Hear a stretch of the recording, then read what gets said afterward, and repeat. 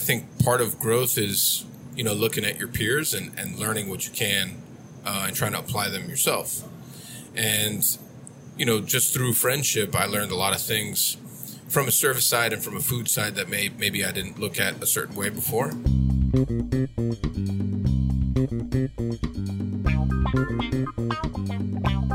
Welcome to a brand spanking new episode of Pan Con Podcast, where word is bond. Turn up the beat in my headphones. Turn my headphones up. Turn my headphones up. I am Nick Jimenez. I am joined, as per usual, by 8th grade basketball MVP, the two-time, yeah, James Beard, long lister, semifinalist. Yep. Well, you're now on a shorter list. Did anybody from the South get eliminated? No, not yet. No, because they eliminated a couple of people. Did they? Yeah, they realized they had nominated people who were not actually currently working at their restaurants. Oh, that is a. Oh, I saw something about a clerical error about outstanding chef Clerical Giant. So maybe there were like 2 or 3 cases of this. Man, yeah, people who the restaurants were still open, but the chefs were not active, apparently. Wow. Yeah, that's good. Which I guess I will say I'm not trying to like portray the Beard Foundation as sloppy. I think it was like a weird technicality where like they had left the restaurants inside of the last few months, so like technically according to the rules they were no longer eligible, so they had to be removed. And that was that sort of thing. It wasn't like, they had disappeared a long time ago or whatever. It was a weird circumstance. Well, it was like if Raheem, like if like in that situation where like we found out when he did the podcast that he hadn't been there for like a month. It was that kind of thing. Correct. No, let's leave that in. Oops. Sorry. So we were supposed to be joined by a guest who was not able to join us today. We were stood up. We weren't stood up. We were stood. There were things out of their control. We were stood up. All right, you can lob these accusations around. That's right. I'm going to lob them. Do it. Theater. Theatrical. Wear your mask if you want to. Sex sells. We're doing a lot of things around here. Welcome to Pan Con Clichés. Oh, there it is. That's a good one. I like that. Pan Con Cliché. Yeah. Pan Con Cliché. No, que cliché. That's good. I like it. So instead, what we're going to do, and this is kind of like a good time to get stood up because there's a couple of things that have been talked about on the podcast that we can now recap since they happened pretty recently. Sure. One of those is the collaboration dinner that you did here at Ariete with Ryan Rotino of Washington, D.C.'s Jaunt and Bresca. We haven't put this episode out at the time that we're talking now, but... Right. When you hear this, our most recent episode will be that interview with Ryan Rotino. So this is sort of the follow up to that, and we'll recap that dinner for which I was not able to be there. Right. I invited you. Yeah, but you invited me. I appreciate the invitation, but you asked me if I wanted to be there, like as a media dine, and I was like, that just feels de caro. It feels gross, right? It feels like un de caro. Did you feel a little dirty when I asked you to do that? I mean, this is the dirtiest possible situation for that because it's not just a media dine; it's a media dine where we're already doing the media. So it's super insider trading, very insider trading, and God knows I do enough of that around here. Oh man, yeah. I mean, we already have on our P&L every month. We have like Nicholas Jimenez. Do you really on the P&L? Yeah, that's great. Yeah, it's good. That's very good. Mm-hmm. I love that. Yep. Wait till I have P&Ls, and then we'll. Pan Con Podcast is not that organized an operation. All the bathroom breaks. Oh man, the bathroom breaks. Yeah. So many monopolios. So let's just kind of recap. Obviously you discussed it a bit with Ryan, but for anybody who might be coming in now, talk a bit about what that dinner even was, who Ryan is, what you guys did, and then we can kind of get into the particulars, like walk people through as if they were there. So, I mean, obviously we're like straight up like following up the podcast that we did with Ryan. So we already talked about how we became friends, and we became friends pretty fast. And something that we talked about for a long time was, me going up there to cook and then him coming down here to cook. It just happened to coincide with South Beach Food and Wine Festival, which was random and totally his doing, which everyone thinks that I planned that, which I did not. But yeah, I mean, it was by chance that it happened the same weekend, but we did it, I think, 4 months apart from each other. And, something that's really eerie is how similar his restaurant is from ours. That came up a little bit in the conversation. What do you mean by that? Just like our style of food, our approach, the fact that both restaurants are 3 stories. Ours is 2 stories down. His is 2 stories up. Or no, 1 down. Oh, perfect. No. Don't go. You're coming over here. Oh. Yeah. You're I need you for 20 minutes. Bring your shower beer. Yeah, you. A little shower Pull beer, up a chair. huh? Pull up a chair there, sugar. You can just take this one. I know he's gonna, but I want to finish this part. Okay. And then Sorry. Get the fuck out of here. And, Ryan and I had talked for a long time about like the possibility of Michelin coming to Miami. Yeah. And he was always very supportive, and he was like, he's just a great friend. Someone that always supported ideas. We talked about ideas. We talked about service. We talked about food. We talked about approach and some of the things that he learned after he got his star, before he got his star, all those things. So, I mean, I think part of growth is, looking at your peers and learning what you can and trying to apply them yourself.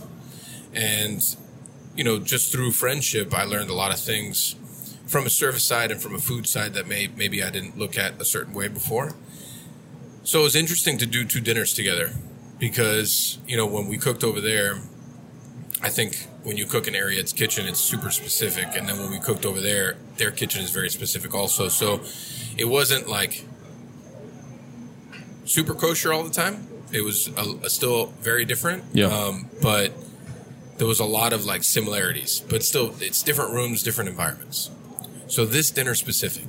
So now I'd like to introduce the executive chef of Ariad, which is Senor Manuel. Senor Manuel. I know, we call him Senor Manuel. That's good. This is the first time I'm hearing this. I know, he gets cool like pictures all the time. A lot of cool pictures. He does a lot of the work here, and he actually... Get over. You can take this chair. Come on. You get this chair, and you get a headphone, and you get a microphone. There's so many things you get. I know, you get all the things. And you know what I'm about to do? What you don't get is a raise, but here it is. So... FYI, the headphone only works on the left side. Yeah, the headphone only works on the left side. Yeah, but back when You want to Yeah, we work on a budget right here. In there. Yeah. We can lower this a little. We work on a budget. It's the same thing. We only have 4 non-stick pans. we do. What the fuck is that? And they're all scratched up. So, Chef Manny has been... What the fuck is that? That's amazing. It's a train horn on a truck. Small pee-pee syndrome. Anyways, Chef Manny's worked there for 2 years. Yeah. Sure. Yeah. 2 years. Obviously, we lost, 8 months of that to COVID. Feels like so much longer. Right. And something that when Manny did his tasting for me, one of the first things I mentioned was, my long-term goal is for Ariad to win a Michelin star. Yeah. Right. So that's something that we've always wanted to raise our standard. We wanted to be in that conversation. We wanted to push for that kind of thing.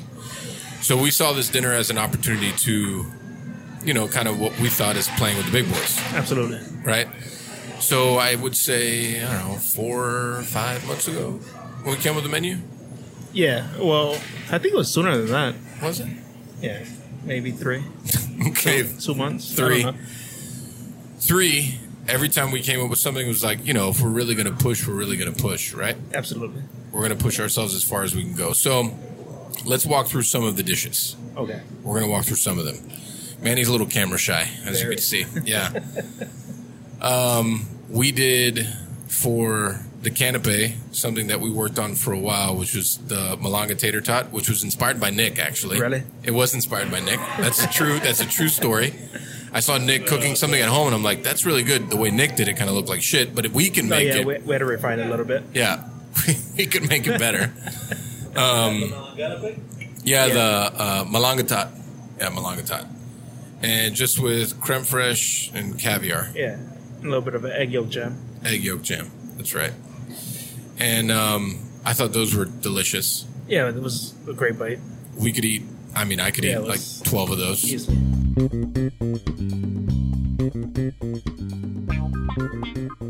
This episode of Pan Con Podcast is brought to you by The Barrel.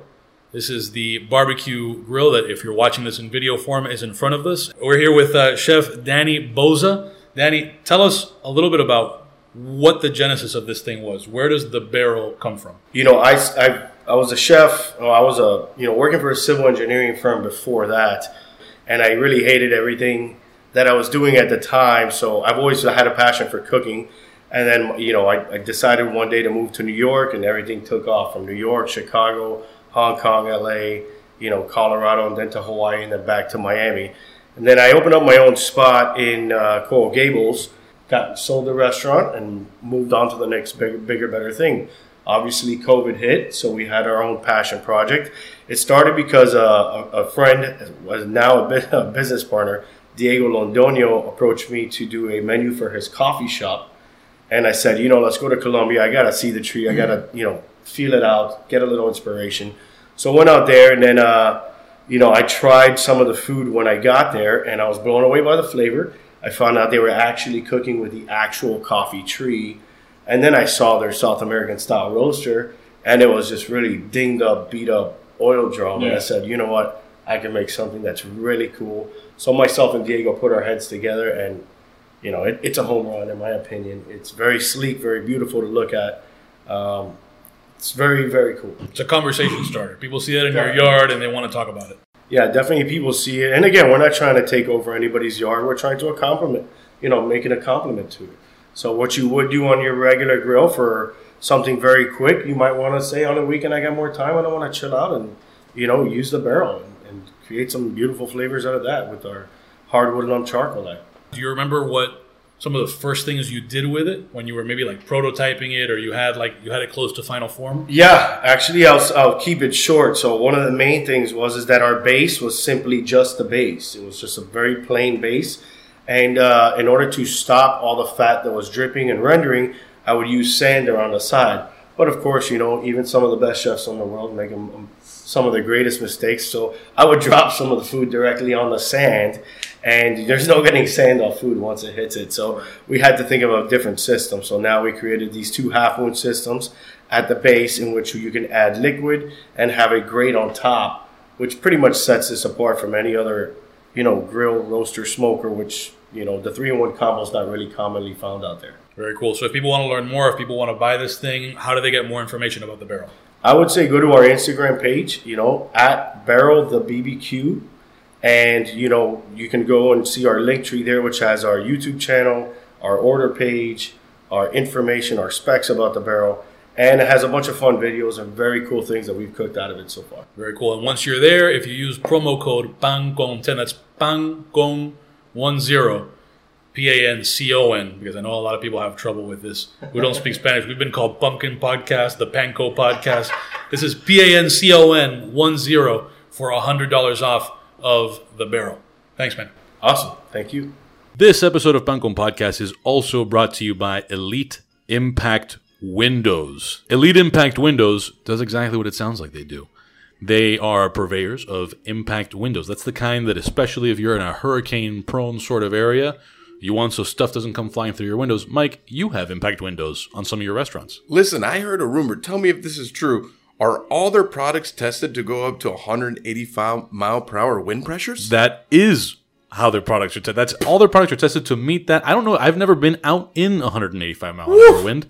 But if I were, I think I might want to wear some of these windows as like a suit. I feel safer already just thinking about if I was walking around in that kind of wind and I was wrapped around with their just windows just wrapped around me, I'd feel like a much safer person. Yeah, you should put them on your caddy. Maybe not.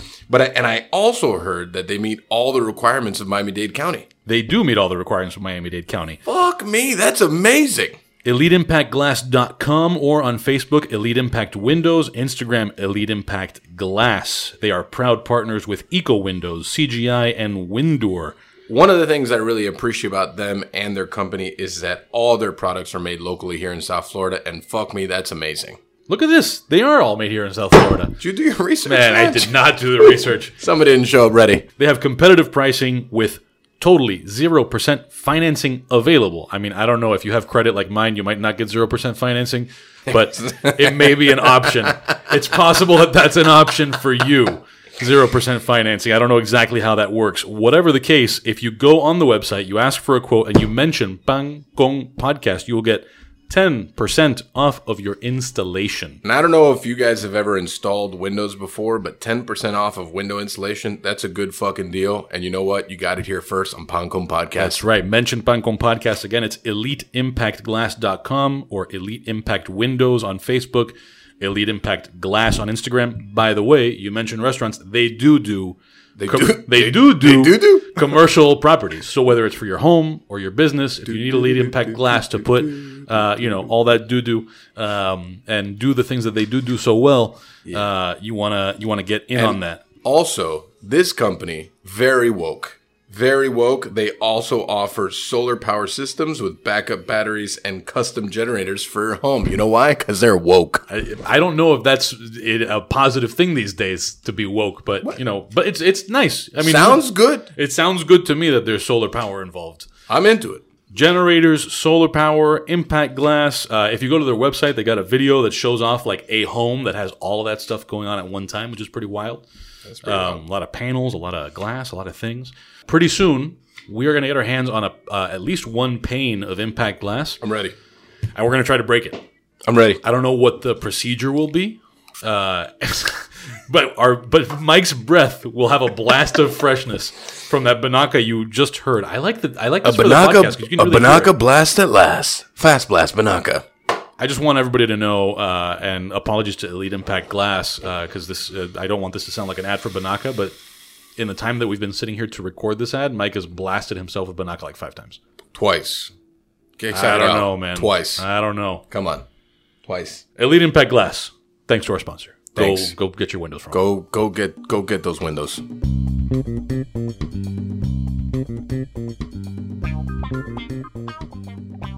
Right.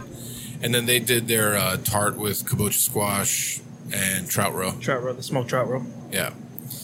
And then the first course was his semi-cooked scallop with the buttermilk dressing, herb oil, uni. There was uni. Uni. And the celtus. Mm-hmm. Right. And then our first course was the mosaic. Yeah, the torsion.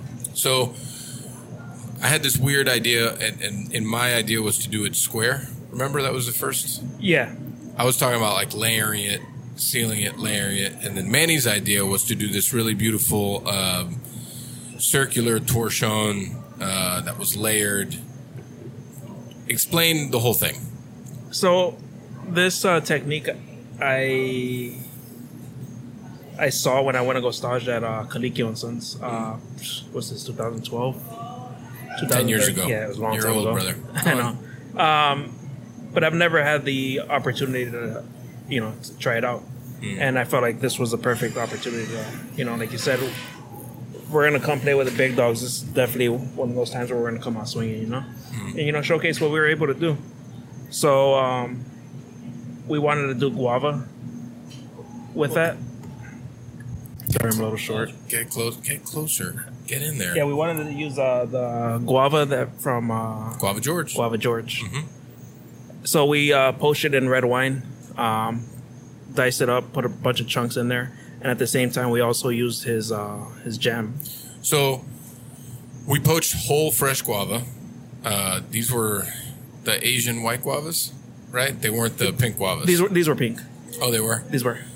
Oh, man. Were they actually George's? They were not. They were not. Okay. No, because he's been he doesn't have the fruit for yet. Months, yeah, no. I got it. So we poached those in red wine, and then George makes this special kind of like guava concentrate. Like it's like the consistency is very thick, like it's spreadable, but like thick spreadable. Mm-hmm. And he makes that specially for Gio for his pastelitos. Yeah. So in the process, we had this large PVC pipe. This looked like a science project. It was crazy. It took 3 people to do, right? It did. And it was like this large PVC pipe. It's a 2-footer. Manny's short, so he's holding the PVC pipe, and then shorter Ashley is pouring, or Manny's pouring, and then Ashley's shorter, and she's doing the guava piping and dropping. So it was like a 3-person project for this. Yeah. But they were beautiful. Yeah, it's probably the For me, it's like one of the top 5 dishes we've done here in my area since I've started. I mean, it's the fact that we're considering adding a 4th foie dish to our menu, Yeah. right? To do that dish, because it was, not only was it delicious, actually Nick ate that tonight. Yeah, he did. Delicious, it was interesting, it was beautiful, it was different. It was all the things that kind of like, I think, encapsulate like what it is we do. Hold on, Niall, where's my drink? Ready? Yeah, I'm ready. What's going on here? What happened to Gabe? I told Gabe like 20 minutes ago. I feel, man, you don't love me anymore now. So, all those kind of like things kind of encapsulate our food, at least foundationary when we think about them. Mm-hmm. Has it been done before? Is it different? Is it interesting? But is it still delicious? I feel like it's an area dish. Right. We made it an area dish. And then we served it with caramelized white chocolate. Yes. Which to me, white chocolate and guava just make complete sense. Tarragon, which I have a weird obsession with, Yeah, but all the flavors make sense. also makes sense. But I think tarragon makes sense with a lot of things. Yeah. But we dehydrated the tarragon. We put it in the salt. And then we served it with Chef Devin's brioche. Yeah. It was essentially the bread and butter course, which is what we talked. That's what, right? Yeah. That's like what we talked about, right? You temper it all. Thanks, sugar. You're a beautiful man. I don't care what Manny says about you. Just don't babysit now. Fuck off. I think the dish was like striking. Yeah. What sucks is that we had actually purchased the plate just for this dish, Yeah. We did. and then instead of getting the full order of plates, we only got 2, so we couldn't put it on the actual plate. Which is interesting because, you know, like 6 years ago, I'd just be like, whatever, put it on any fucking plate, and that's not how we think anymore. Not anymore. Not anymore at all. So I thought that was probably one of the more stellar dishes in the entire meal. You know, it was like, it just was striking from top to bottom. It was great. And then after that, we did the monkfish. Was it monkfish after that? Yeah. It was? Wait, was it monkfish? Monkfish? No, we had the pork press, the morcilla. Pork was after that, and then monkfish? Yeah, it was pork, then monkfish. Yeah. Anyways, I think you're wrong, but it's fine. I don't know. It was. We did It one was of those a two long time dishes. ago. It was last week. It wasn't a long time ago. We're not even 5 days It removed. was like a long time ago. So then we did one dish that we were familiar with, which was the pork press. We did execute it a different way, which I'm not sure if it's a better way, but we know.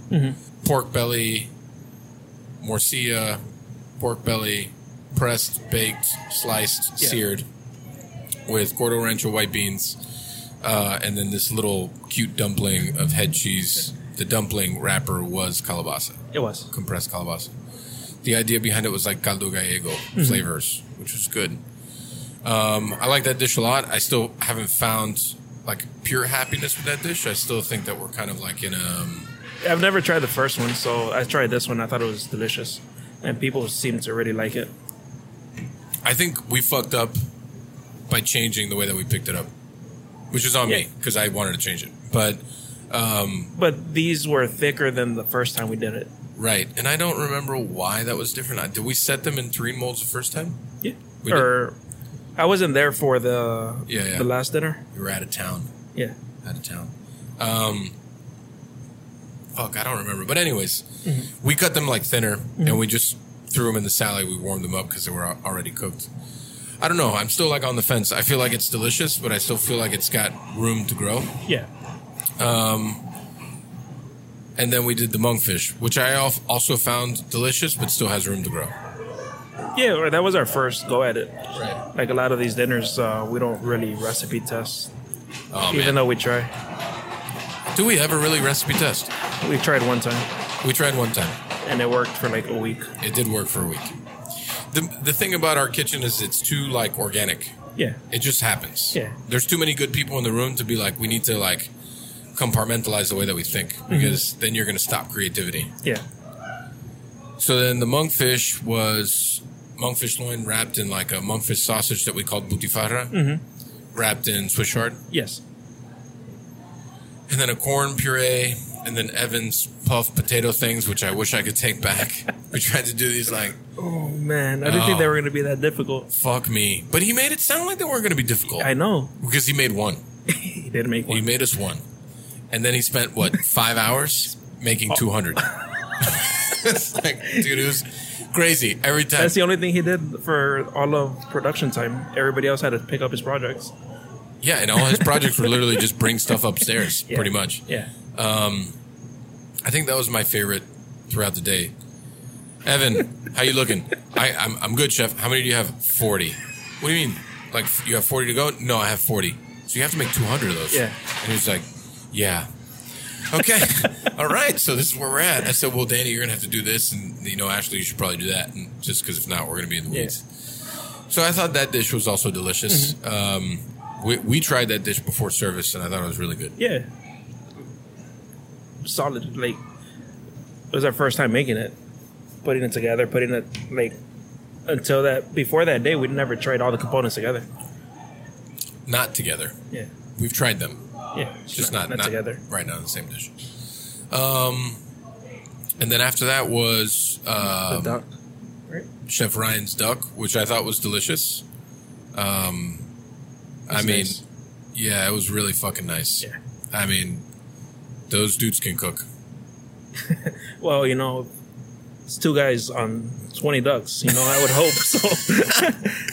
What I love, one of my favorite things about Manny is he takes 0 prisoners, right? It's very secure in himself and where he works.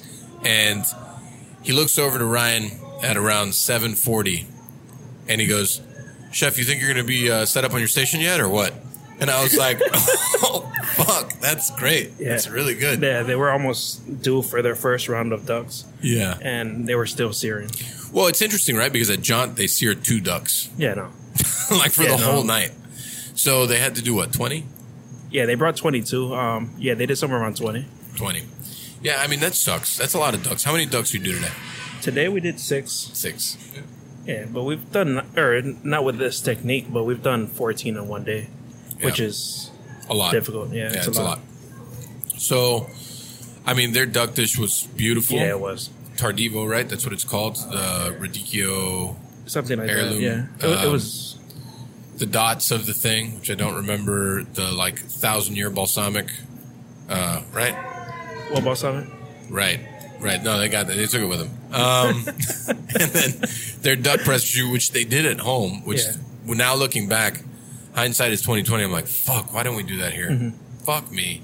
Because me and Ashley were struggling that day over there. I was like, where's the duck press? I got to go upstairs and get the duck press. I got to bring it down. Then I got to clean it. And then I was like, fuck, man, I should have just done this shit. But they at don't home. use the duck press there anymore, do they? They do. Really? But they have literally one duck press for both places because they don't do the table side. Okay.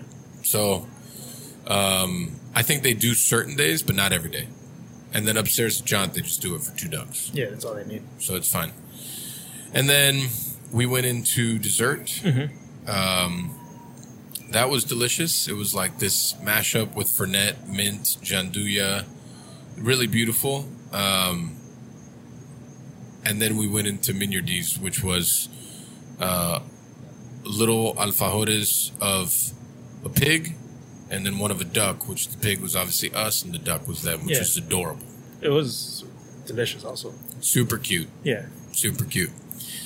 So I thought the dinner went extremely well. From the service side, I struggled a little bit on the expo side just because I felt like we were always behind and we didn't have enough people to execute kind of at the pace I wanted to execute at. I felt like we had plenty of hands. We just didn't have the space. Well, I mean, what was the first thing I told you after dinner was done? We need a bigger kitchen. Yeah, you did. Yeah, we need a bigger kitchen. It's to do that kind of service. Because we also had supplements, which we didn't even talk Yeah, about. no. We did have supplements. Manny came up with caramelized plantain, Ocentric caviar, and then I added lobster demi. Yeah. Which And was the finishing touch. It was delicious. It was really interesting, Mm-hmm. really delicious. And we sold, 32 of those? Yeah. I wasn't expecting to sell that many. No, we weren't. We were expecting to sell 5 to 10. Yeah, 5 to 10. The same thing happened to us with the last tasting we did, right? With supplements. And then Ryan did this foie that He didn't tell us about. he didn't tell us about. That's true. He didn't tell us about it. So we did it as a supplement because they offered as a supplement at Bresca before the duck. I mean, and it was beautiful. Yeah, it was. Really gorgeous. On like that plate and everything. Yeah, like basically a torchon that was laid into a quarter sheet pan, and then it was sesame butter on top, and then a gelée with consomme and Madeira. Beautiful, like so gorgeous. Compressed apples, right? There was compressed apples. All of the truffles on there. Whole mess of truffles. Yeah. And then at Bresca, they do their caviar service with this duck fat waffle that they call Eggos, and they're delicious. And it was like 4 of those. And then the thing is, it was basically to feed 2 people. Beautiful. Sold, I think, 17 or 18 of those. Yeah. I mean, if you went to like all the extremes of all the supplements and stuff, the dinner was, I'd be hard pressed to find a better one that day anywhere. Yeah. In the state and country. Like, it's, I mean, that's my hope. yeah, no. I think like, I mean, what I saw on the service end was just like, we're tight on space. I think we're tight on people. You know, the kitchen is tough to work in. I think that the restaurant was never built to do a style of service like that. So it's also like sticking a square into a circle. So it's a little bit of a struggle, but I don't know. I mean, I feel like we could have done better if we didn't have 2 chefs picking up a duck course and taking up half the line. listen, they're guests, so they can take I up know. however much space they want. I know. We picked up 4 dishes in a matter of like 6 feet. Yeah, we did. That's true, we did. No, but it was great though. They were great. They took I mean, everything. honestly, in all the, like, when I worked for Norman and when I worked for Michael, I've done a lot of guest chef's dinners. You know, when I was a line cook, when I was a sous chef, whatever. Those guys were great to work with. No, absolutely. They were a fucking pleasure. They were a delight. They were, like, super respectful of a space that's, you know, pretty beat up and old. And but I think it's also like what I said going to Bresca, like they were, it's similar. I mean, they just got a brand new Heston suite, so that's nice. But, you know, they're just, they get it. Yeah. It's a struggle. And I think that's why we've always like vibed super well. And I'm happy that we got to do like us there and them here. I don't know. Were you happy at the end With the food? with everything? Yeah, everything was great. You know, we've done a lot of these dinners, so Yeah. the more we've done, the more we feel like, you know, more comfortable. Well, Like this one, I didn't feel as, like I didn't have all of the emotions. that's interesting because we talked about that after. And, you know, I didn't either because I also feel like we belong here. Yeah. And I think when we started doing these dinners, we had a lot to learn at the beginning. Oh, I know. You know, the first dinner was 14 courses, Yeah. right? 14, 13? Yeah, 14 appetizer portions. Whatever. They were massive. I got it. I'm aware. No, but we've learned. Yeah, we learned. And I think we've gotten a lot better at them. I think we still have like room to grow from them, but we just feel like we're in our zone Yeah. there. And I think that when we started doing this too, like we were just trying to survive. It was at the beginning of COVID.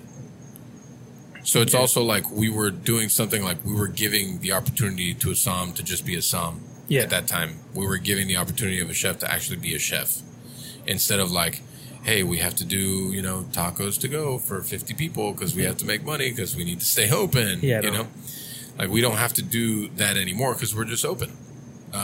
So I think now it's like more of a rhythm thing. Like we feel in rhythm. We feel comfortable here at Arietta on any given night. We could sell 25, 30% tastings out of all the covers that we do, which is a great place to be. And, you know, so it's something that's just, we didn't have a tasting at the beginning of this No, we didn't. on a regular menu. We just implemented it, what, 5 months ago? Something like that, 5 or 6 months ago. And now we're about to implement a second tasting. Yeah. Do you want to do that? No. Or it depends on how I feel. Like some days Oh, I feel man. more confident than Some others. days Manny is very froggy. Yeah. Super well, froggy. You know. Oh, they're talking shit to me. It's like, yeah, let's just do it. I'm like, do you want to do that? Yeah, let's then do it. The next day I'm like, fuck, what did I just say that? but why not? Well, I mean, I think it's also, we've been open for 6 years. The idea behind having a second tasting is to have like a kind of like a fan favorite, and then one that of shit that we want to do. Yeah. Which is it's a difference now. Like, actually, shit that I love is like from the dinner, we had some stuff that was left over, and I think we came up with a pretty stellar dish from that. Which I love shit like that, because you're just using what's around you to put together a thing that I kind of wish we would have thought of before, because I think it was fucking great. Yeah. And it would have been great to serve that day, but I like right now it's between Key West shrimp, langoustines, scallops, thinly sliced at the bottom of a plate, the white beans finished with uni butter, very warm lime, we said? Yeah, we said lime. And uni tongues. Yeah, uni tongues on top, and then the Suriano ham that we have for our turnip dish, which Suriano ham is just Serrano ham, but it's not made in Spain. It's made in Virginia, so it's called Suriano ham. It's very, very delicious. I mean, that's pretty much the whole dish. Yeah, very simple. And it or was, for us, it's simple. Yes, for us it's simple, and it's delicious. Yeah. Stuff like that wouldn't go on a classic tasting menu. Stuff like that would go on a tasting menu that we want to put out.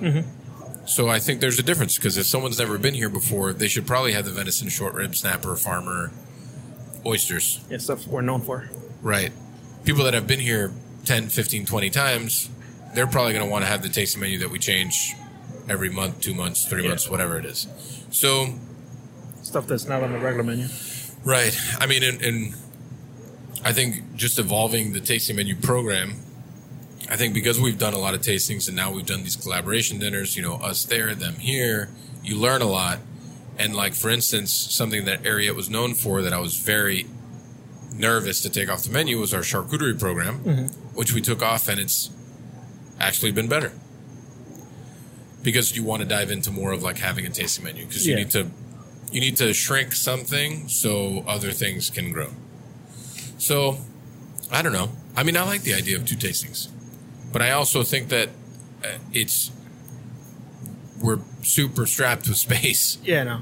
It makes it, I can only imagine, like, I think about it from the expo side and looking at, like, a night like, I don't remember when it was. It was just recent that we had, like, it was fucking the day before the dinner. That we had, like, 15 tastings on the board. Oh, yeah. And then we had 15 open menus at the same time. And it's like, I'm absolutely shitting a brick because I'm watching Rafa do these caviar sunflowers. And then also have to do Wahoos. And then also have to do farmers. And then farmers for the tasting. I'm like, fuck, Yeah, man. our food's very touchy right now. Is Especially, it? it's on Garmo it is. Like, if you don't do the sunflower ahead of time, like, you preset the petals, like, it's going to take you 4 to 5 minutes. 4 to 5 minutes, yeah. 4 to 5 minutes. per plate. And you're the first one to get hit. Oh, and then, I mean, the way that we had the tasting this weekend, the first 4 courses were all caramel. Every single fucking course. Yeah. I mean, they got fucking destroyed. Yeah. Crushed. And I was like, ooh, I didn't even, like, obviously it made sense. But then when you look at it on paper, you're like, oh, that's going to be kind of ugly. Yeah, I didn't look at that until you told me. No, neither But, did I. but it was also a really great menu. I think since we've implemented the tasting menu, that was our best tasting menu. We also charged appropriate for it. It was $160 a person.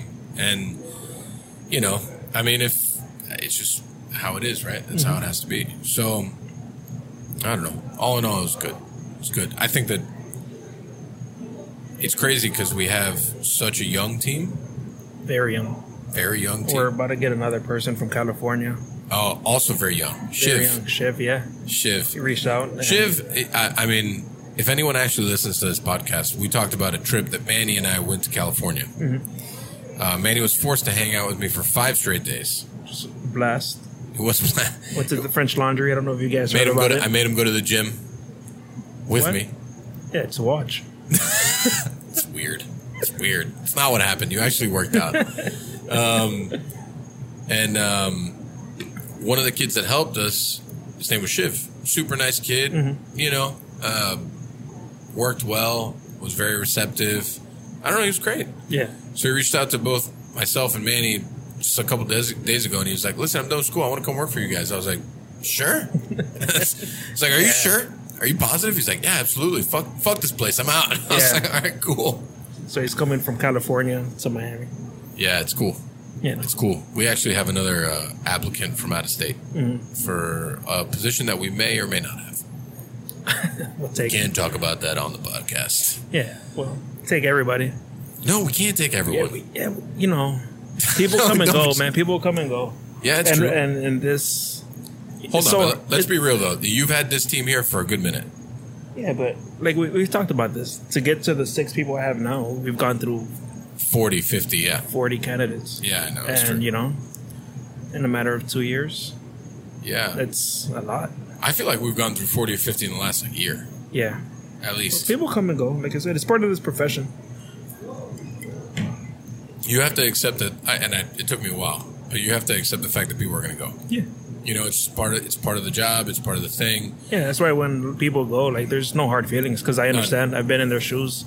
You know, you go to somewhere else for better paying. Or, you know, it depends on people's where they are in their lives.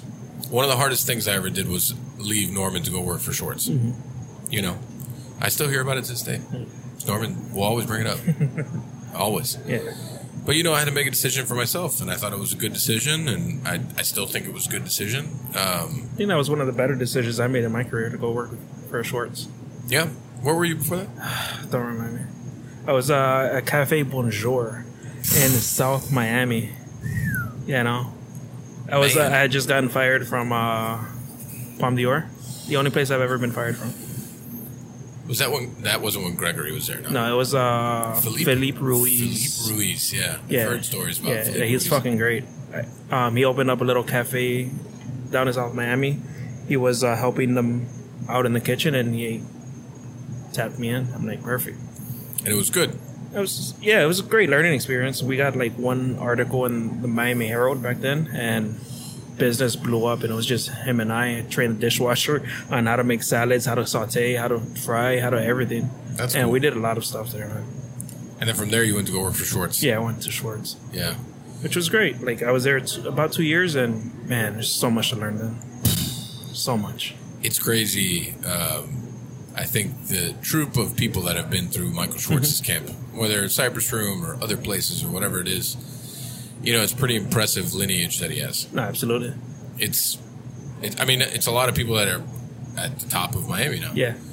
You know, both of us worked there. Even worked there. Yeah, my second day was Neven's first day there. Yeah. So I got hired by what's his name? Bradley. Bradley Harry. Bradley. It's still there. Yeah. That's still there. I got hired by him, and then I'm like, all right, I'll go work for you. And then the second day, he's like introducing this guy as a chef, and I'm like, I just signed up to work for you. Yeah. What the That's fuck? not what happened. No, but Neven was great. Yeah, and even was good. Yeah. I mean, now look at even now. It's got what Yeah. four restaurants, 3 restaurants, 4. 4. Still, Herba is still on deck. Yeah. Yeah. So, wait, and then after Schwartz, you went to go work at the Zakarian place, right? No. After Schwartz, I went to go work with Jose Medin for like a month. Right. And then I left there because I wanted to go work at Beechcraft. Oh, that's And right. that was always the goal. The 100-foot wood grill. Oh, that never man, worked. It worked. That shit hurt. Yeah. But yeah, opening day we fucking Blew it up. yeah. Yeah, you blew up the hotel. Yeah, I knew that shit was hot. I'm like, yo, this is not right. And then like obviously in Mexican, nobody's paying attention to me. But Right. you know, that shit backfired on them. It was they had but legitimately it was like 40 feet long, right? It was It all was 25 to 30 feet. It was all a wood, like solid fuel. It was a Yeah. whole back. I mean, it's beautiful. All grill works, like one of the most beautiful pieces of equipment I've ever seen in my life. Yeah. And it was a whole back end of the thing. So imagine whenever you have a solid fuel, like wood is solid fuel, charcoal is solid fuel. You have to have a certain hood for that. If you're building it inside of a hotel, they need to have certain type of like reinforcing of like the ductwork for that to happen. I guess they didn't reinforce it didn't. enough.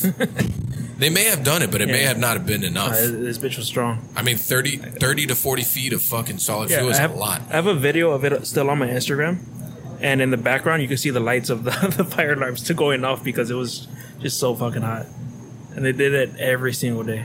No shit. Yeah, Wow. It was I actually really liked my meal at Beechcraft when I went. I only went one time. Steven was the chef, right? yeah. Chef Steven was chef de cuisine.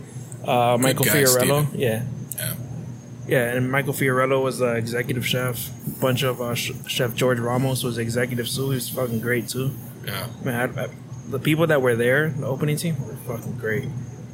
That kitchen was like a Taj Mahal. It was beautiful. I mean, they had, what, 4 islands or 3? 1, 2, 3, 4. 4 islands. But it's not practical. No, it's It's beautiful. It's a show kitchen.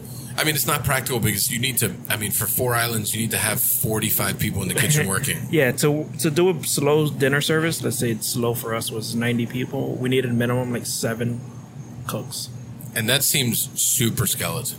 7 cooks Yeah, for that's- 4 that's islands stretch. and a solid fuel That's stretch. whole back end. It's tough. I mean, think about it. For our slow days here, we have 3. Yeah, no. All right, tonight we had 3. Yeah. And we did 60 covers. Yeah. That's pretty good. That's Good pace, good yeah, pace. well, that's also why I second guess us putting a second tasting menu, because nights like this where we have 3 cooks Right.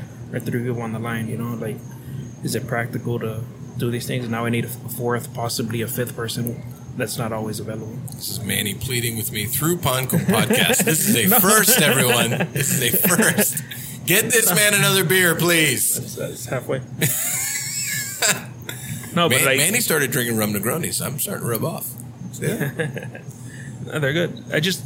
I've had Negronis before. I just don't like the bitterness. It's just not I mean, for they're me. bitter like my soul. Sure. Sure. So, after Beechcraft, that's when you went farther north? Yeah. So I live in Homestead, right? Yeah, this is a huge topic for me. Manny lives deep Homestead, Yeah. and he drove. 50 Shocks me miles. that he drives here. He drove to, The Diplomat Beach Resort. which is like an hour from here. It's from here, maybe. I don't know. For me, it was like an hour and 15. But like for me on the expressway, I drive 85, 90. Relax. There's people that listen to this. Okay. No, but like that for me, Strike that's, that from the conversation. He drives the speed limit, people. No, that's like normal. Like Miami, if you know. But yeah, 50 miles one way, 50 miles back. So I would leave, let's say 10 in the morning. I wouldn't get home till like 2 or 3 in the morning. That was fun though. That's real tough. Oh, tell me about it. It's real. I just like when I worked at Cypress. I lived the first place I lived at was in Deep Kendall, Okay. like 132nd and like right by your house. So by what used to be Shula Burger, that's now Tacos and Tattoos. Okay. And I fucking hated my fucking life. But I also had no highway, right? I didn't take any highway. It was just all like The roads. the Back roads. roads. And it was fucking miserable. Yeah. Oh yeah. It's all the lights. For me, like I'd rather pay all the tolls and Yeah, to just drive. yeah, just go. It's just like I don't have the time, or I do have the time, but it's just I spend it driving. That restaurant I also liked a lot too, Yeah, that was great. in the Diplomat. Yeah. Point Royal. Point Royal. It was good. Very good. And then from there, you came here, right? I went to go work at Surfside. Oh, that's right. Then he worked for Thomas Keller. Yeah. Yeah. Thomas Keller. I he don't know if really- you guys heard of him. yeah, he's whatever. He's fine. No, he was cool.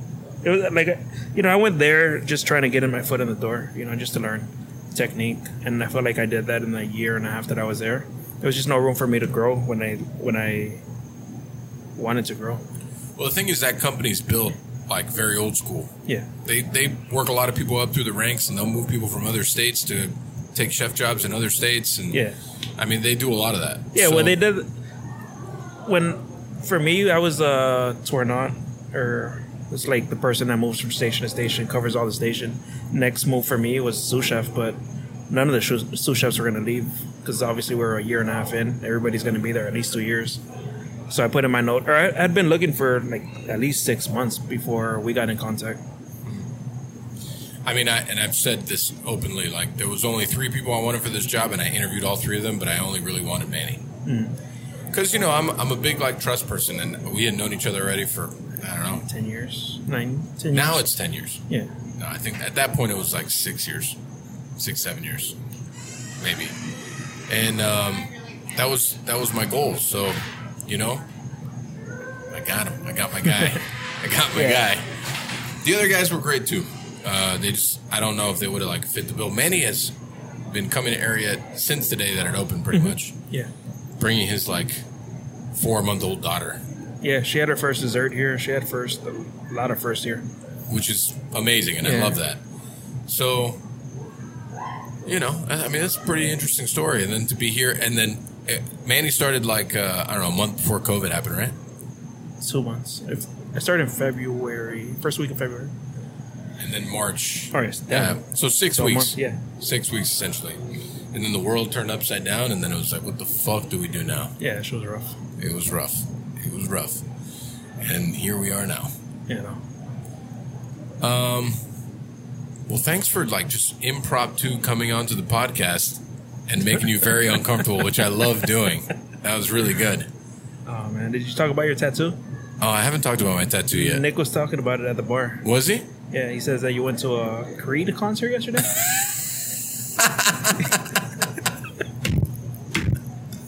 That's really fucked up. I mean, the concert I saw yesterday was like, With arms wide open. Across your chest. that's good. The concert I went to yesterday was fucking incredible. Who was it? So, Chris Stone, Kingfish, Ingram. Kid's 24 years old. I listen to a lot of music. I do not say this lightly. That kid is a generational talent. Yeah. I have never seen something like that. And I've been to quite a few shows, blues shows, whatever. Man, Special. like flooring special. Like it absolutely like floored me. I was like, like I listened to his music and I was like, he's good. He's really good. But you sound good in a studio. Yeah. Do you sound like that in person? And I mean, he fucking annihilated it. That's cool. I was in a room of, I'd say, like 95% white people, right? All older, hardcore blues heads for sure. You could just tell. And they were enamored with the kid. I mean, the kid is a mix of like B.B. King, Slim Harpo, and AC/DC all together. It's really, really fucking interesting. The way that he like riffs on that guitar is like, just, it's like he was born with it. How'd you hear about him? Shockingly, just showed up on my Spotify 3 weeks ago. And I started listening to it, and then all of a sudden it said, oh, he's coming to Fort Lauderdale for a concert. And I'm like, what? I'm like, fuck. I was like, I'll go by myself. I don't care. Yeah. So I just bought a few tickets, and I'm like, people want to come, they want to come. If not, I got to, I finagled a couple people to go with me, but I would have gone by myself because his music on, like, in the studios was really impressive, but in person it was even more so. So it wasn't a Creed concert. I didn't go to a Creed concert. How did you get to a Creed concert? Well, Manny was thinking maybe Nickelback. I did say Nickelback. Look at this photograph. Every time I do it makes me laugh.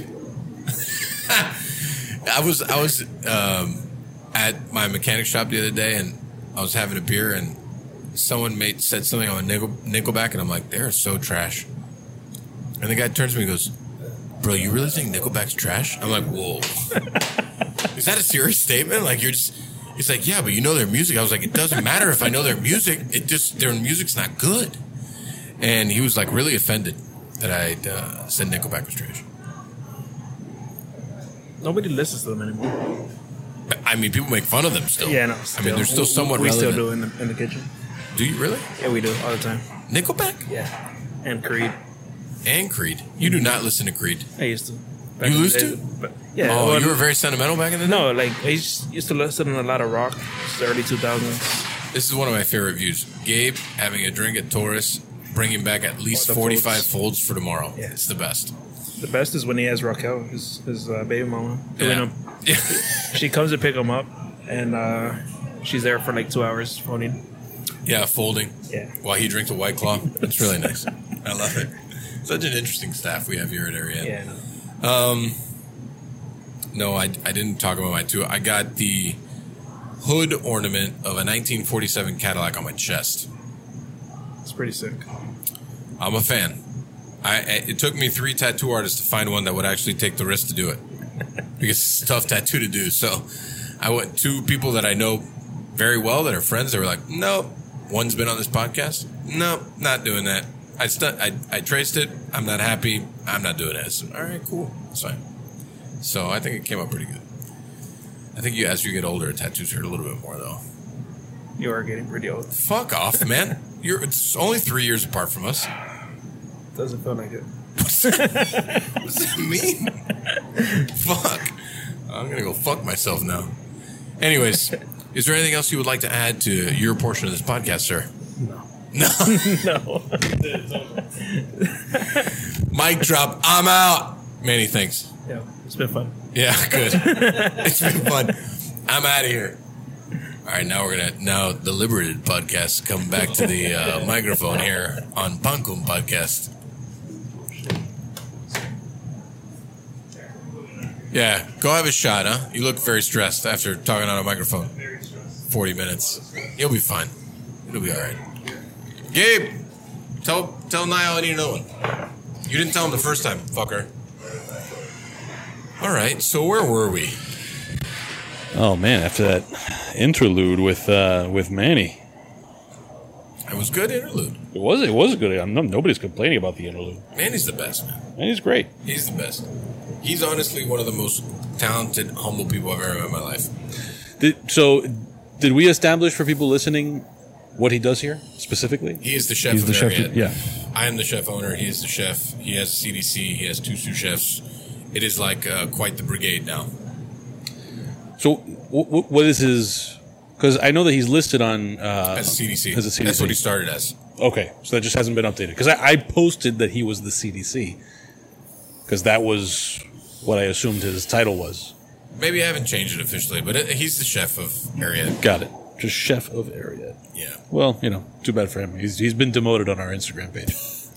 No one follows us anyways. No, that's true. Yeah. Apologies to the 22 of you who are getting bad information. I Sorry. think we're up to more than 22. No, we are. We're up to at least 30. You think we're up at 30? Oh, 100%. Man, Yeah, crazy. it's a new day. It's a new day around here. Dismiss. So, I think that's as good a recap of that dinner, Yeah. and then other stuff as Sure. we could hope for around here. Here we go. I just want to go in more. Thank you so much. You're a beautiful man, Gabe. Gabe, I can't wait to have you on the podcast. You're going to be on the podcast before you have a baby, huh? It's going to be the most fucked up podcast that we do. Oh man. Yeah, it's this guy. I'll bring a 6-pack of White Claw. You'll be ready. 12. Got you. I got you. What's the story with being on the podcast before he has a baby? No, it's just Gabe is like the most interesting man in the world. I feel like Is he really? Yeah, we can replace the Dos Equis man with Gabe. Got it. I mean, he's really the most interesting man in the world. So you're I don't know if you're ready for this.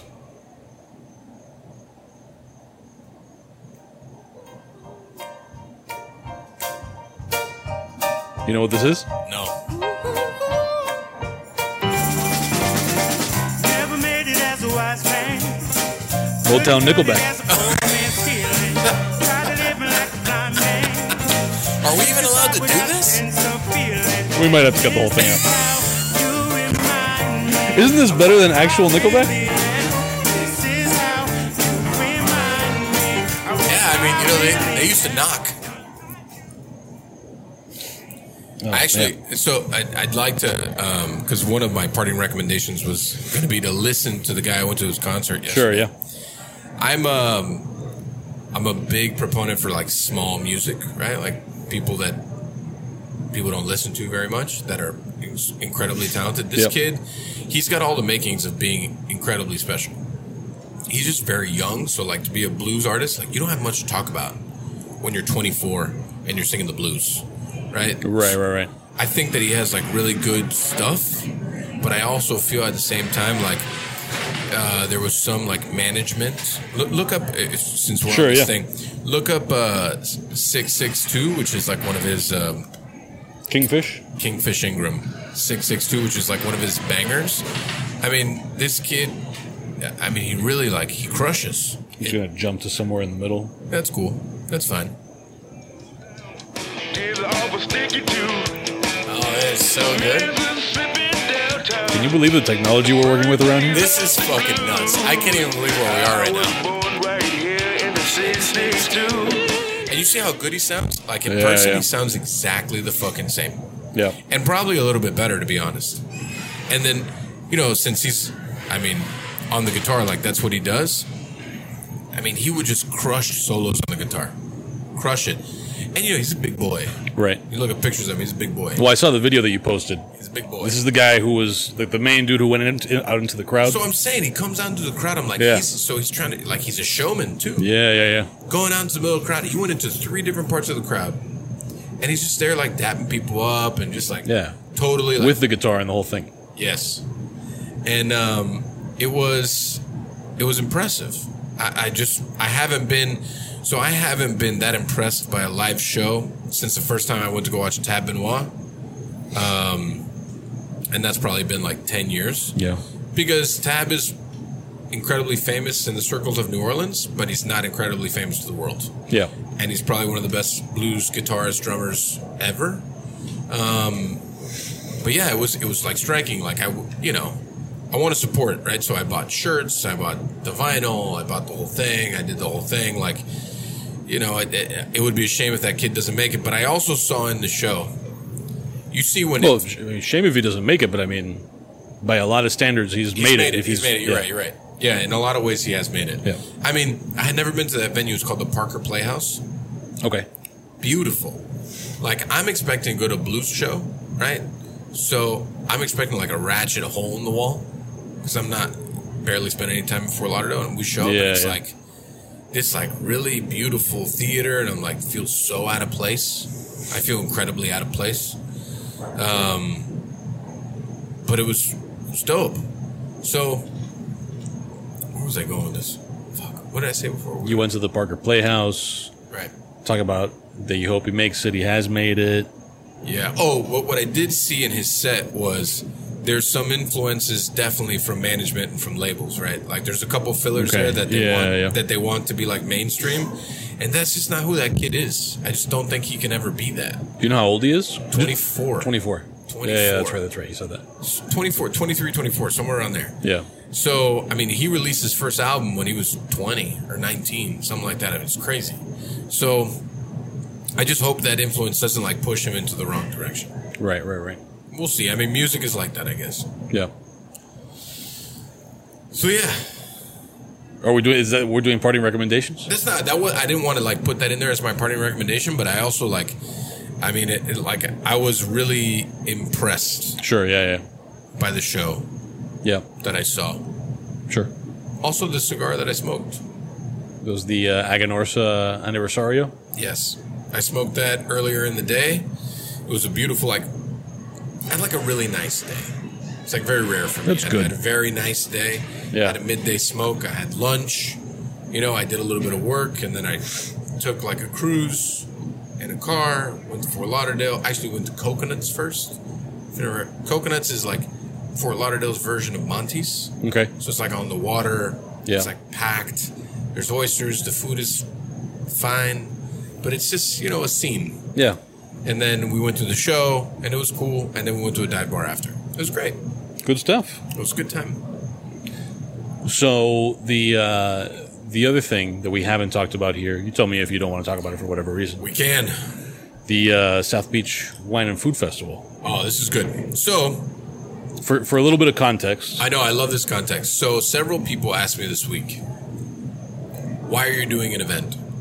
You don't do Sobe.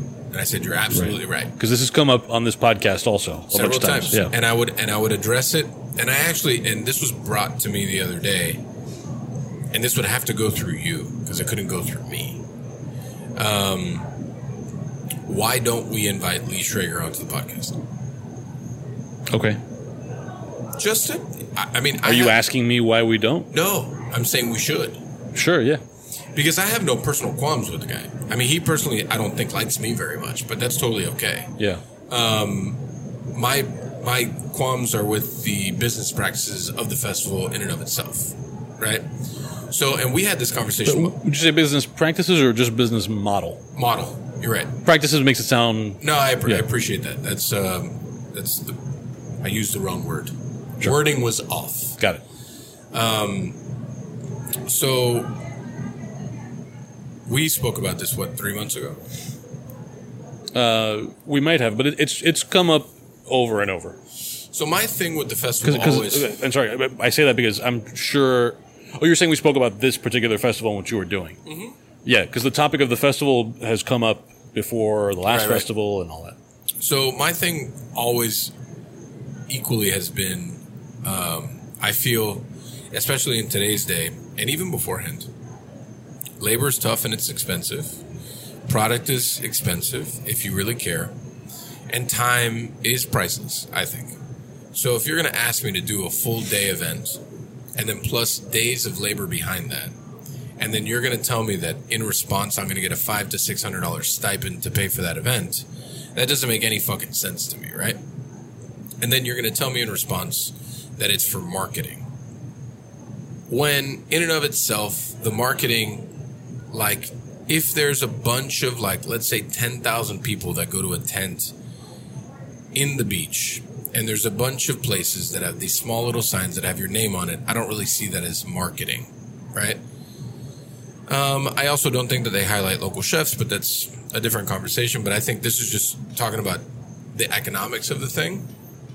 I think if you want me to spend my time, I would like to get paid for my time, right? And it doesn't need to be a ton. It just needs to be paid. Like I need to feel like satiated for a full day and plus my team's days of labor. So they don't really do that. And they don't do that. So someone approached me. So we worked in unison with Jim Beam, and we were their, food provider for the day. It still had our name on it. It still had Ariette's name on it. It had my name on it. It was food that we would do. They gave us a food budget. They paid me and the team. And, it was like a very happy relationship. So the person that I work with that actually works part of a production company for Beam, they shared with me that people were shocked that I decided to work with him. And their response was, he's been a delight to work with. We made a deal. We paid them for their work, and that was it. And that's really, that is fundamentally the only issue here.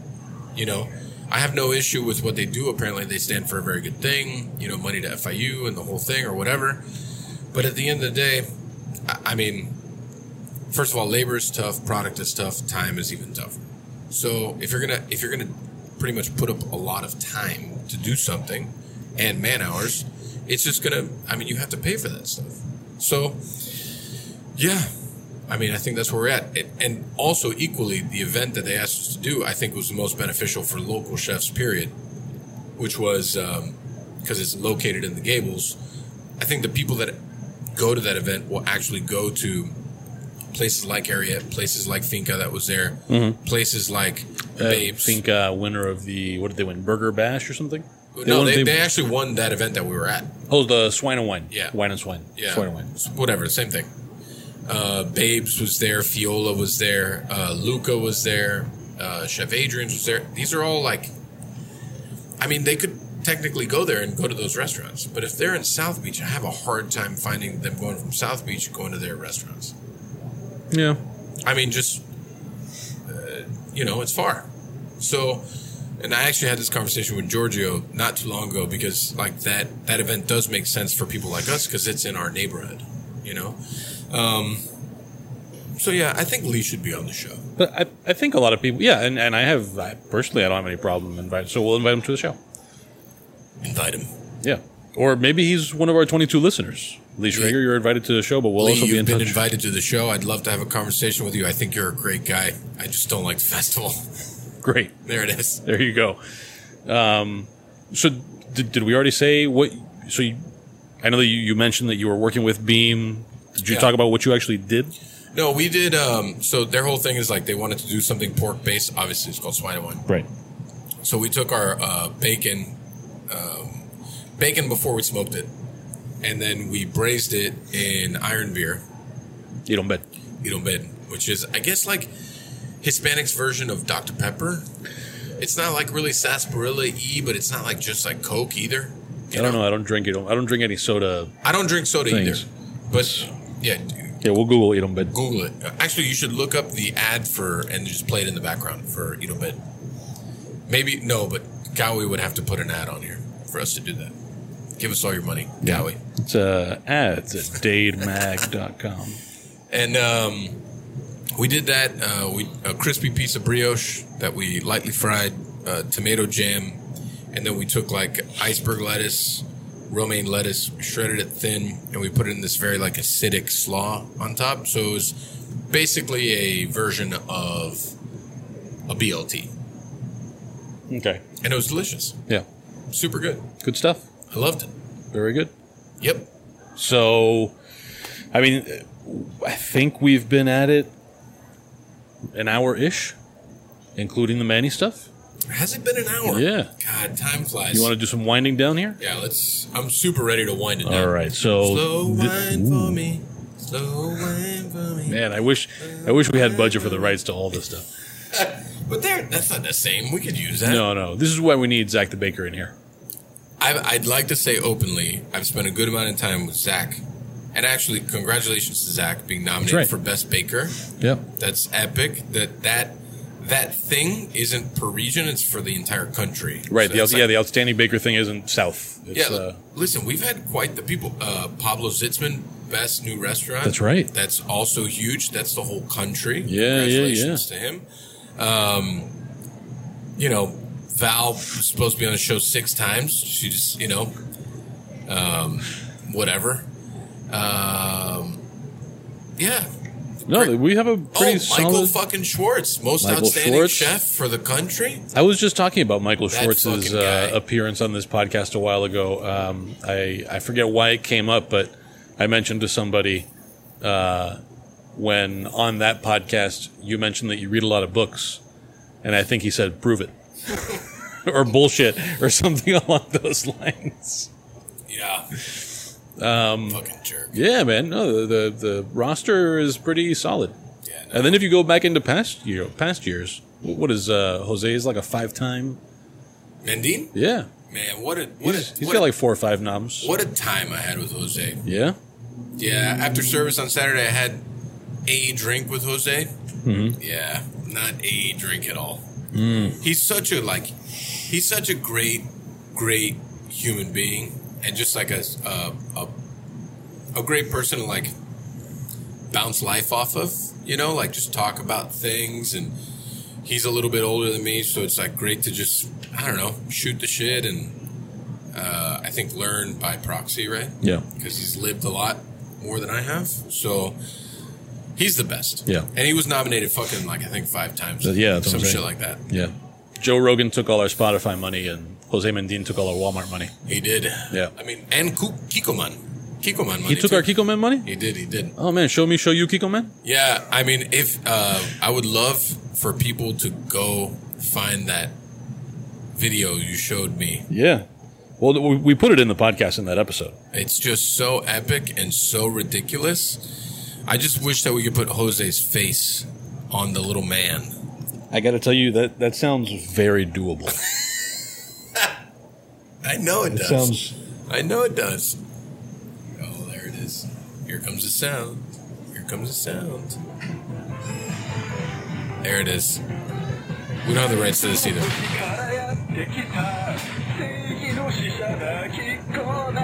Yeah. Oh, man. Dude, if you guys could see this right now, This is so good. this is terrible podcasting, but fuck, Yeah. it's so entertaining. Can I tell you, I was listening to... so I've recommended in the past things related to Coleman Hughes, who did a song called Blasphemy, and he's a writer and a bunch of stuff. And he was on Rogan's podcast, again, where all of our Spotify money was taken. And I was... Fucking Rogan, man. And I was cracking up because there was at some point in the conversation, they start talking about breathing exercises. And then Rogan mentions that sometimes, like, a thing he does regularly is to practice inhaling for a full 30 seconds and then exhaling for a full 30 seconds, and then proceeds to do it on the podcast. It was that. I can't do that for 30 seconds. It goes on and on and on. And then, he's talking about how, like, it's really... Spotify pays him all that money to do that. Man, the thing went on We for could like... do that. thing went on for like 3 hours. I can do that. Pan con suspiro. So good. But welcome to Pan con Suspiro with Chef Michael Beltran. There it is. Talking about like Cubanisms, a friend of mine today showed me his pizza tattoo that on top it says pizza. Oh, that's so It's good. P-I-X. You know who that friend that's- is? No. Pancom Podcast Hall of Famer Chris Huseby. Get the fuck out of here. Pizza. That's the best I tattoo know. I've ever heard of. I was like, I'm so jealous. I didn't think That's of that the first. best. So good. And nobody else can do it because then you're just like knocking that off. For sure. Yeah. But I'm kind of okay with that. I don't even care. Yeah, well, Fuck it. it is what it is. So I think we were kind of getting into parting recommendations. So if you have one in mind, I'll let you. My idea for parting recommendations was to listen to this kid's music. Sure. It was You said it was Kingfish and. Chris something? Stone, Kingfish, Ingram. Chris Stone, Kingfish, Ingram. Yeah, I think it's Chris Stone. I think Okay, yeah. Like Nick taps feverishly on his MacBook. yeah, Chris Stone. I've never heard Chris Stone before. Me neither. That's why I was Yeah. like, is it Chris Stone? Chris Stone. Yeah, it's like a twice fried Christopher. Criton. Yeah, Toton, Criton. That's so fucked up, but it's so funny. Yeah, so Chris, Chrisstone, Ingram, Ingram. Cool. Yeah, I'll for sure be listening to that. Listen to all of it. It's really good. Yeah. When you get into like the Spotify stuff, and we're not since they don't pay us, I'm not like doing an ad for Spotify, but they go into some like really good music after. Mm-hmm. Like if you're into that shit. So that was good. And then another parting recommendation. I just recently visited Abba. Pretty sure that's the name of the restaurant. Not the band. No. Can you look it up? Abba by Sam Gorstein. Sam Gorstein was he also worked under Michael Schwartz at a time, and then he opened the original My Ceviche, and then he opened up the chain, and then he left the company. How do you spell the name of the restaurant? I think it's Abbaa, Saba Abba. It's Tel Aviv cuisine. I'm totally butchering this, and I'm sorry. I apologize.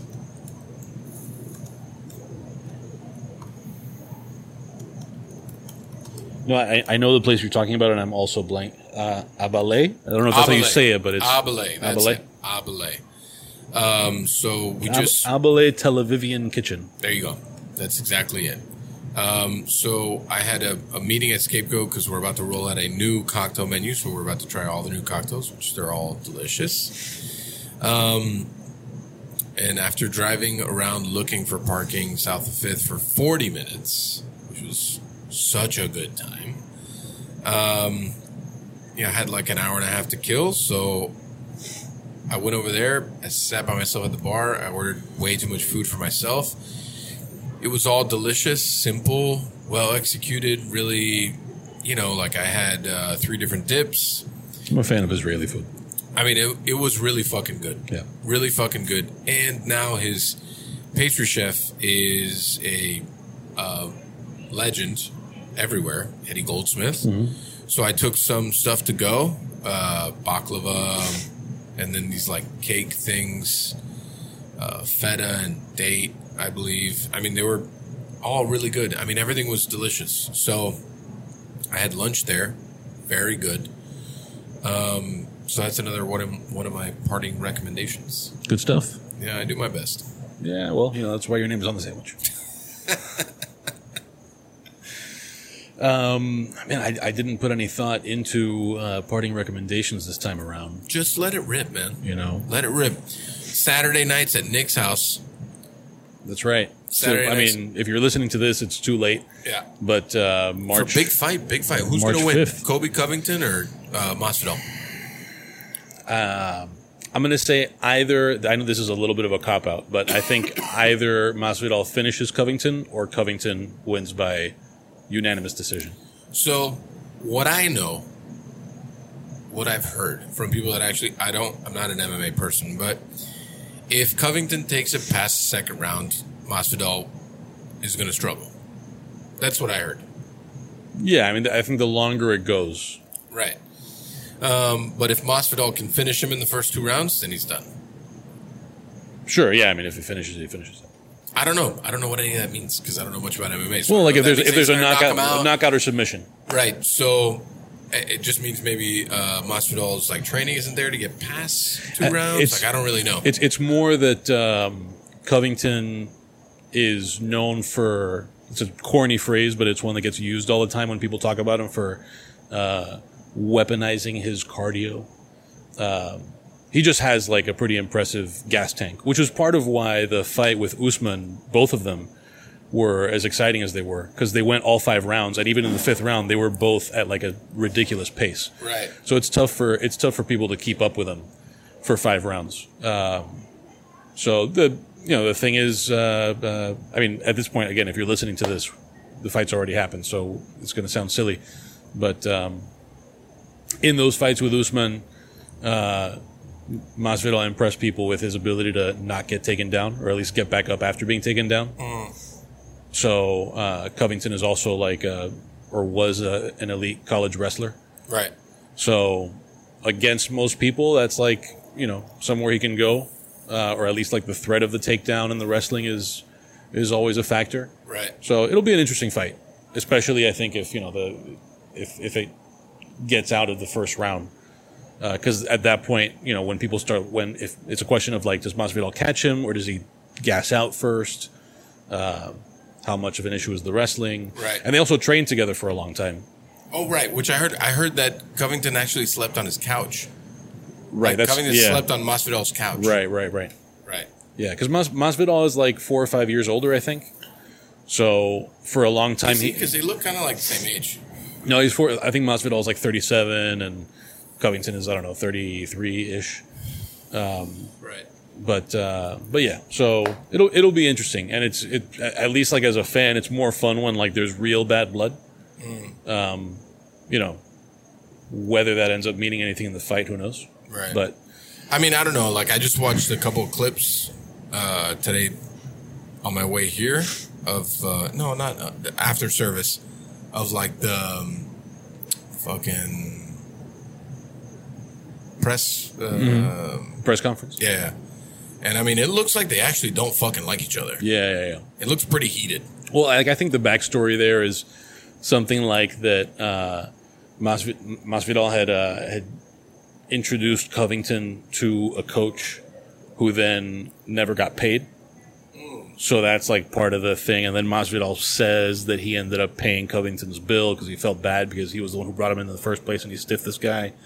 So there's a whole thing. Right. It kind of goes to there's a in this fight. Part of what makes it entertaining is the thing that's been commented on this podcast a few times about sports being soap theater. operas. Yeah, it's theater. Yeah. I mean, it's all about theater. Yeah. Because, I don't know, like, this is basically the telenovela for all the mid-30, mid-40-year-old grown-ups. Right. But it's in this case, it feels real. It maybe is real, which maybe it's less theater and more achievement. Do you think that UFC is a little more like WWF in some ways of like trying to show that theater than anything else? Nah, not necessarily. No, I think I find a lot of it in boxing. Sure. I mean, it's a lot of like theater, like people trying to like put on a persona. I mean, look at Floyd changed completely from Pretty Boy Floyd to like who Floyd is now. He did change his boxing style completely too, but I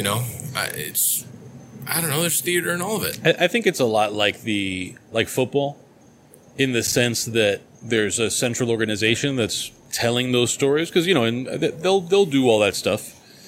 The thing is that it's a one-on-one sport, right? So you can really sort of capitalize on it more. There's really not like it's rare in say basketball or football that you have a real like ongoing one-on-one rivalry, like in the NBA, for instance.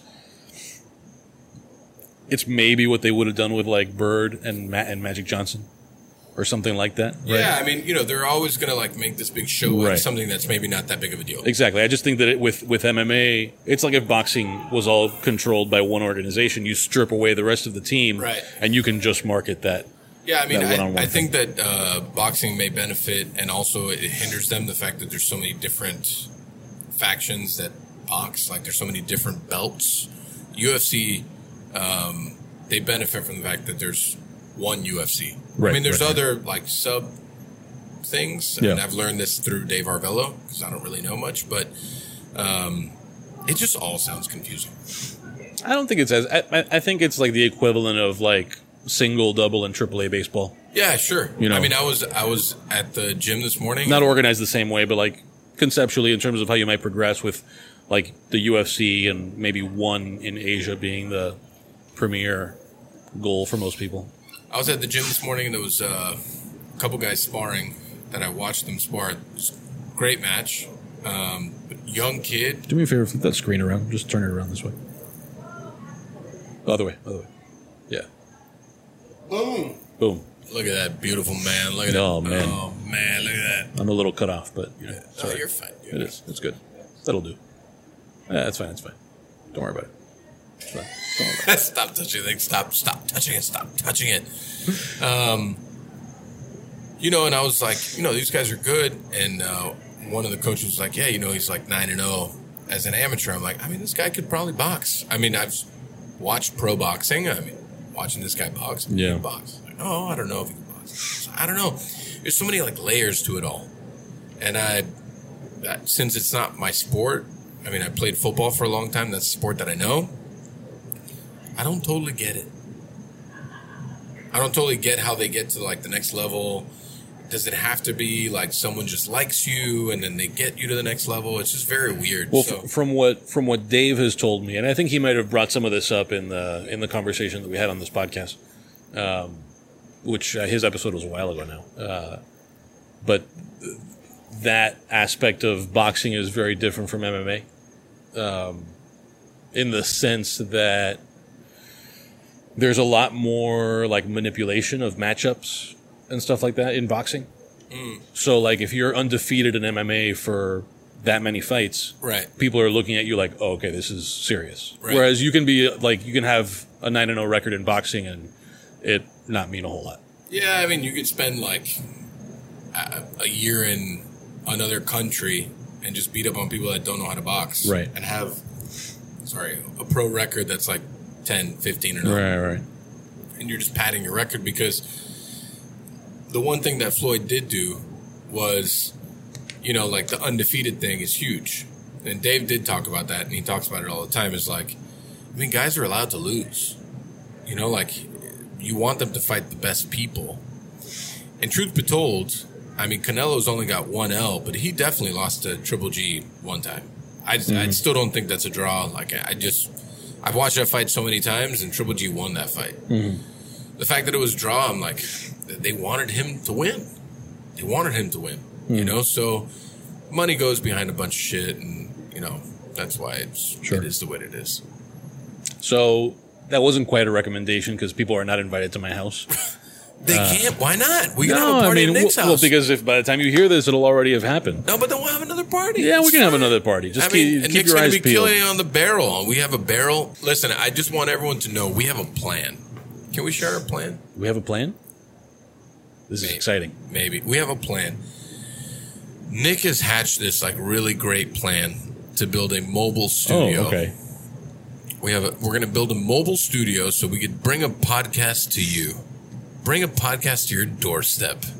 So they're making a lot of promises. So if you want to, you want to put in that $1 to Patreon, it's all going to an Airstream to bring a podcast to you. It's not all going to that, but It's some. some. Yeah, help us get there. Help us work that into the budget. So good. Yeah, I mean the idea is eventually the idea is to all of this that we have here, as unimpressive as it might look, takes a while to. Super fuck. Do you remember the single microphone on Tea Time with Mike and Mike? I don't know because I showed up at tea time to help with the microphone situation. That's why I was there. Right. Yeah. But I showed up with a couple of microphones and.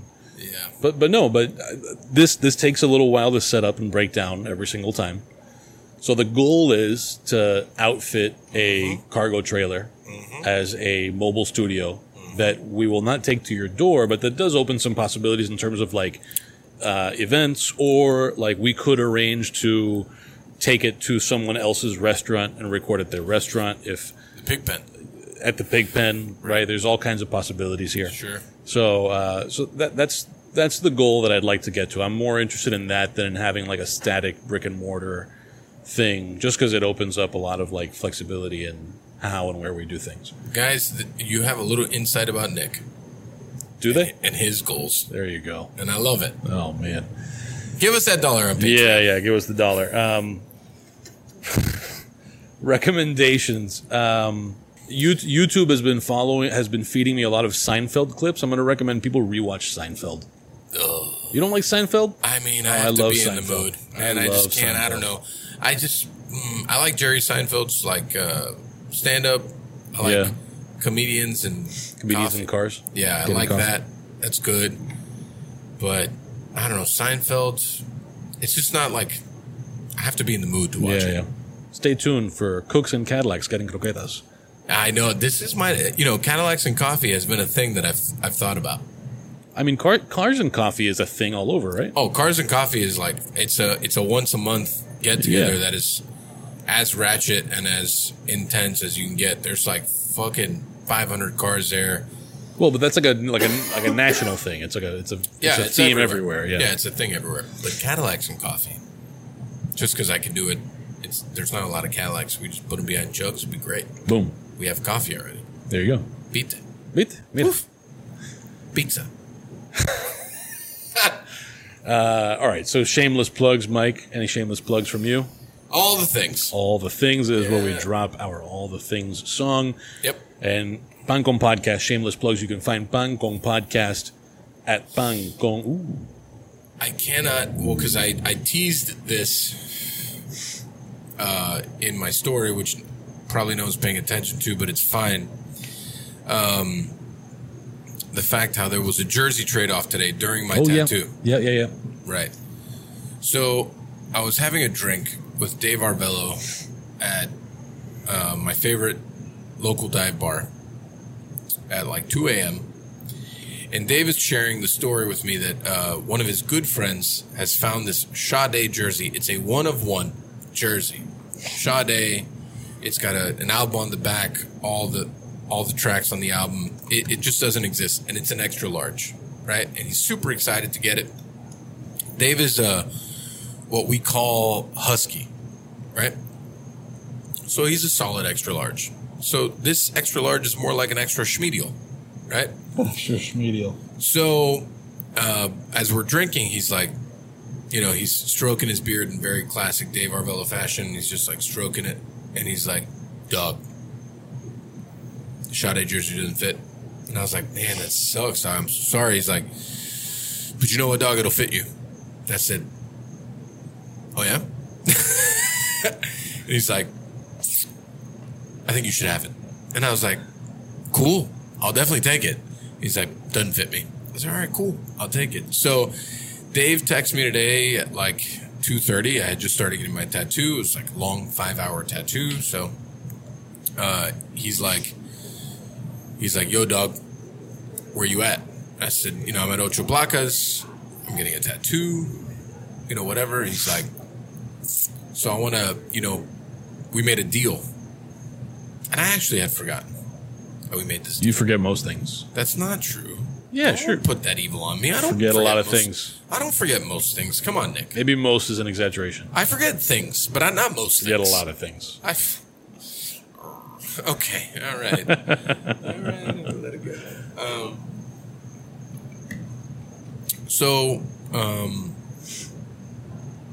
You tell him you were getting your tattoo. And he was like, "I'm going to come by. I'm going to drop off this jersey because word is bond."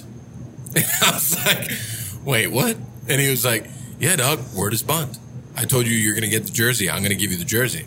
I said, "All right." So just true to his word, Dave shows up, and he was about to take off to go to Orlando to go meet some people. He's like, "I wanted to give you this jersey before I left town." He's leaving town for 2 days. It's not like he's leaving for like 3 months. Yeah. And but he was just like very much in like, word is bond. Yeah. And I was like, "Cool, dog." I mean, I'm into it. I'm into it. So, that's what happened. Good stuff. Yeah, I mean, we can cut that part out. We can give it to the people. All the things. I still gotta recommend all my shit. I mean, we've done this 80 times already. All the things. Woo! There it is. Ooh. Get into all the things. Gotta sway. Hands up. Hands All up. the things, all the things, all the things. All the things. That's so good. Man. I haven't heard that in months.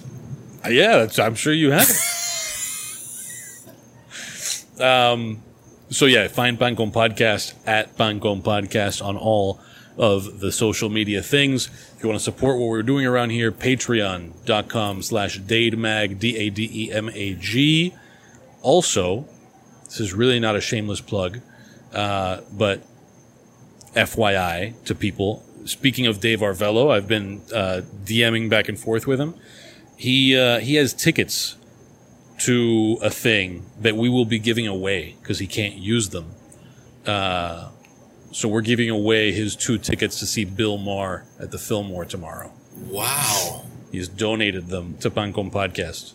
How? I mean, we're gonna release this in like a week and a half. Yeah, no. If you're listening to this now, it's too late. But we will announce it on social media, and I'm letting you know here so that if you missed that, you know that you should be following us on social media. Do you like Bill Maher? I don't mind Bill Maher. You don't? No, I mean I don't agree with him on everything, but I find it entertaining. I watch Bill Maher things. I watch things I don't agree with sometimes. You know, and I don't disagree with him on everything. Okay. I don't think you need to agree with him to. I mean, I find him entertaining. Yeah, that's it. Yeah, I find him entertaining. Yeah, I would go. I just can't. He offered them to me. I don't know what So what are you doing that you can't go? Not able to go. Okay. So no lightning round. No, there will be no lightning round here. We can't give each other a lightning round, right? We've done that. It's yeah. That sounds weird. Oh man. Do we have music for that? Does Kingfish do something appropriate for that situation? No, he doesn't. He doesn't. And last thing, stay tuned. Oh yeah. Because at some point soon, who knows, maybe even before this comes out, we will have information about our next live podcast. Right. It's happening at some point soon. There are next to no details for it. There are absolutely no details. But we are working with a sponsor for the event to figure out what it will be and when it will happen and all of that stuff. People sponsor us. There will be a thing. There will be a thing. It's just a matter of when, and we're going to try to get it done before the weather turns super hot so that we can do it outside in Miami. Comfortably. That's it. That's all I got. You sound less than confident. Me too. That's all I got there. That's great. All right. Thanks. Wear shorts, everyone. Goodbye. Wear shorts. Parting recommendation, wear shorts.